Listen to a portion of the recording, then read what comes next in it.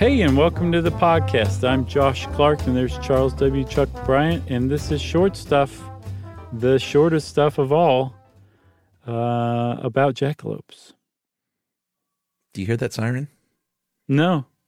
Do you hear it now? No. Do you hear it now? No. Now I do, yep. All right. Do you remember, Chuck, there was a period of time where the fire department would glare down the street every time we recorded. In at our the original same time, office. too. Uh-huh.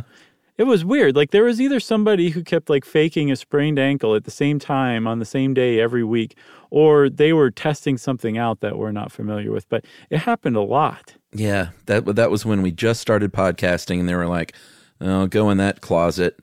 And then it got to be a little bigger, and they were like, well, I guess you guys should at least be in that dumb office.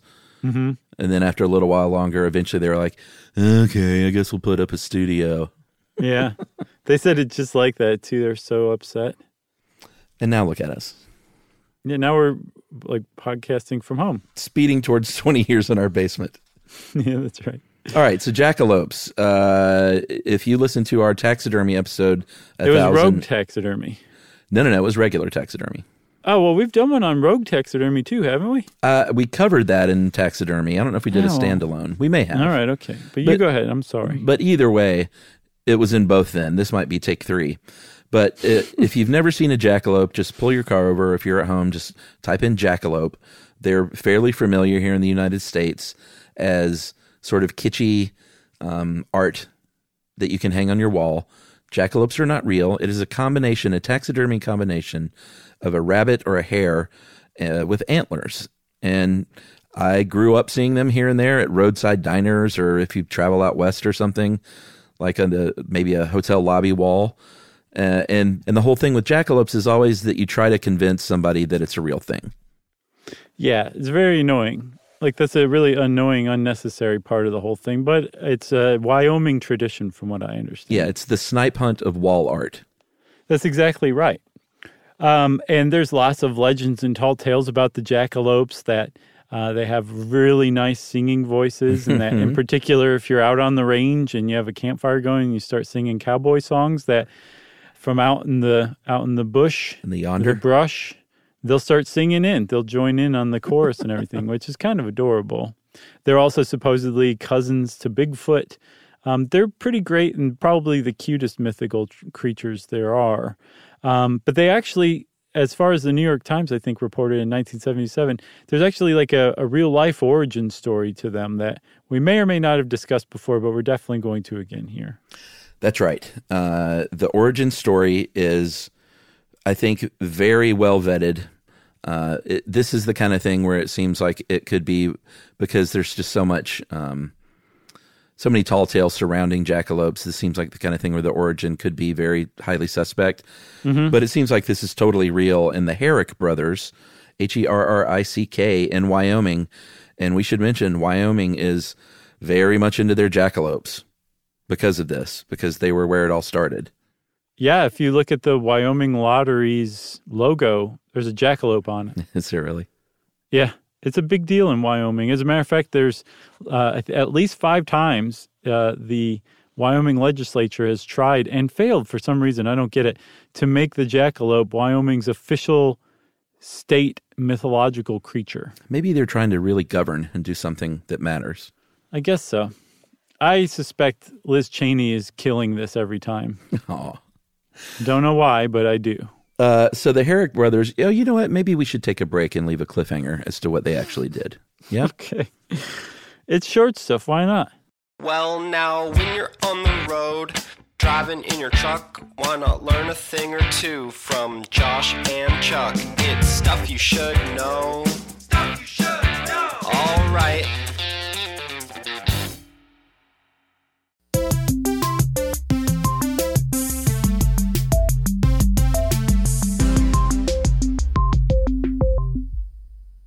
All right. Quite a cliffhanger. I know. About the Herrick brothers. Right. Douglas Herrick, he was born in Douglas, Wyoming in 1920. He was in the Air Force during World War II and then worked as a pipe fitter and was a big hunter because he is in Wyoming and there's a lot of people that are into that there. And his brother Ralph, they got into taxidermy at an early age and had their own taxidermy shop. And as legend goes, one day, one of these brothers, and the year is kind of debatable. It could be 32, 34, 39, or 40 is what I've heard. One of them came back from a hunt, had this jackrabbit, slid it across the table, and its little dead head slid and perfectly met a pair of antlers. And one of them said, "Hey, check that out." And the other one said, "That's awesome." And that was it. That was it. They said, well, we're taxidermists. We might as well make this happen. And they did. It's a very sad origin story because of the dead rabbit. But Sure. Other than that, it's pretty cool. They made one. They actually just made one, I guess, from that rabbit and those antlers. And there was a guy named Roy Ball who had a hotel in Douglas, Wyoming, who got wind of the brothers' little invention. And he bought it off of them for $10 back in, again, 1930s, 1940 at the latest, which is substantial. And he put it up in his hotel, and it became basically a little legendary piece of, like you call it, wall art. And it stayed there for a good 3, maybe 4 decades. And then someone actually stole it off of the wall, and it was never found out who did it. It was never recovered. The original jackalope, maybe in somebody's garage or attic, or even maybe on their wall somewhere out there, and they may not even know that this is the original jackalope that the Herrick brothers created. So this is where I have to confess, because every time I was researching this, when we got to this part, I kept thinking of the story in college. I stole something with my friends and I in college one time when we were out doing bad things at a night out in Athens. We took a stuffed porcupine from a bar that was hanging on the wall, and that porcupine lived in our apartment for about 6 months before we returned it. Oh, you did return it, huh? Yeah, when we moved out, we were like, what do we do with the porcupine? What bar was it? I want to say it was Gus Garcia's. Do you remember that place? No, I remember it. Was that the same thing as Gus's? Maybe. I think so. I've only heard of it referred to as Gus's. Yeah, it's probably one of those things where you knew the cool kid name, and I was older and more square, so I called it by its given name. So how did you guys return it? We have to know. I believe it was like, the fine upstanding thing that you do when you go and throw it at the front door and run. Gotcha. With a note through one of the quills that said, like, we took this 6 months ago. Sorry. Signed anonymous. At least you gave it back to Gus Garcia. Yeah, so somebody stole that original jackalope and did not even have the forthrightness to throw it on the front porch of that hotel. So it remains gone. Man, do you remember Uptown Lounge and their happy hour with fishbowl margaritas? I don't remember going to the happy hour there. Oh, man. It was insane. Athens is a lot different now. Yeah, I know. When was the last time you were there? Oh, I can't remember what we passed through there for. About 3-4 years ago. Oh, okay. Not too bad. I still go occasionally, and it's a lot different. It's grown up a lot. Can't just steal really porcupines willy-nilly anymore. No, there's no college shenanigans. Everybody's like an activist and interested in like important things, and we're like basically like Animal House or something. Yeah. Pretty much. Buffoons. That was what we were like in college, Chuck Buffoon. So yeah, this original jackalope was stolen, and like you said, they never caught the thief. But this kind of kickstarted a thing for the Herrick family, and they started making and selling these things. I tried to find out if they held any kind of weird patent or not, or if they were knockoff jackalopes, but they sold tens of thousands of these. Which I really have to point out here, we're talking about tens of thousands of dead rabbits and dead deer. Yes. Some of which may never have been otherwise dead had it not been for the jackalope craze. Yes.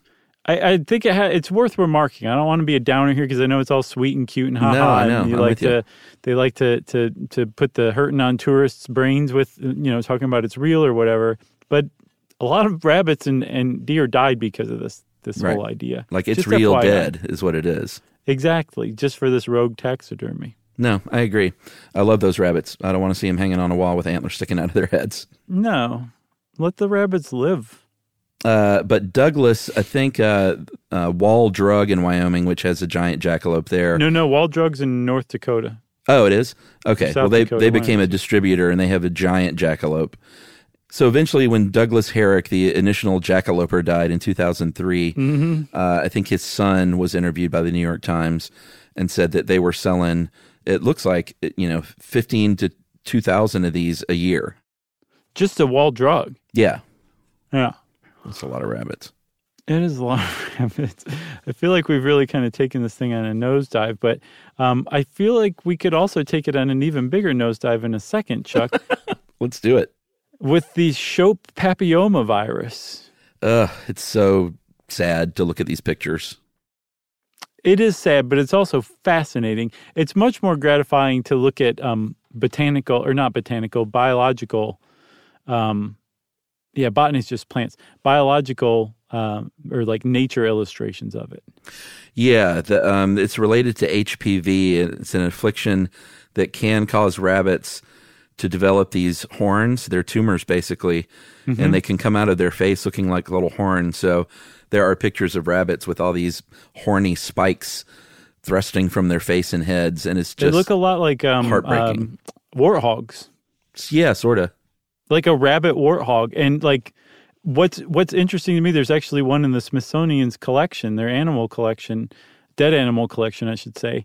And that doesn't seem to have informed the Herrick brothers' creation of the jackalope. Those are two different things, but there was a period of time, I think the first sightings are described in the 16th or 17th centuries, the 17th century, that people wondered if there was a species of rabbit out there that had horns or antlers.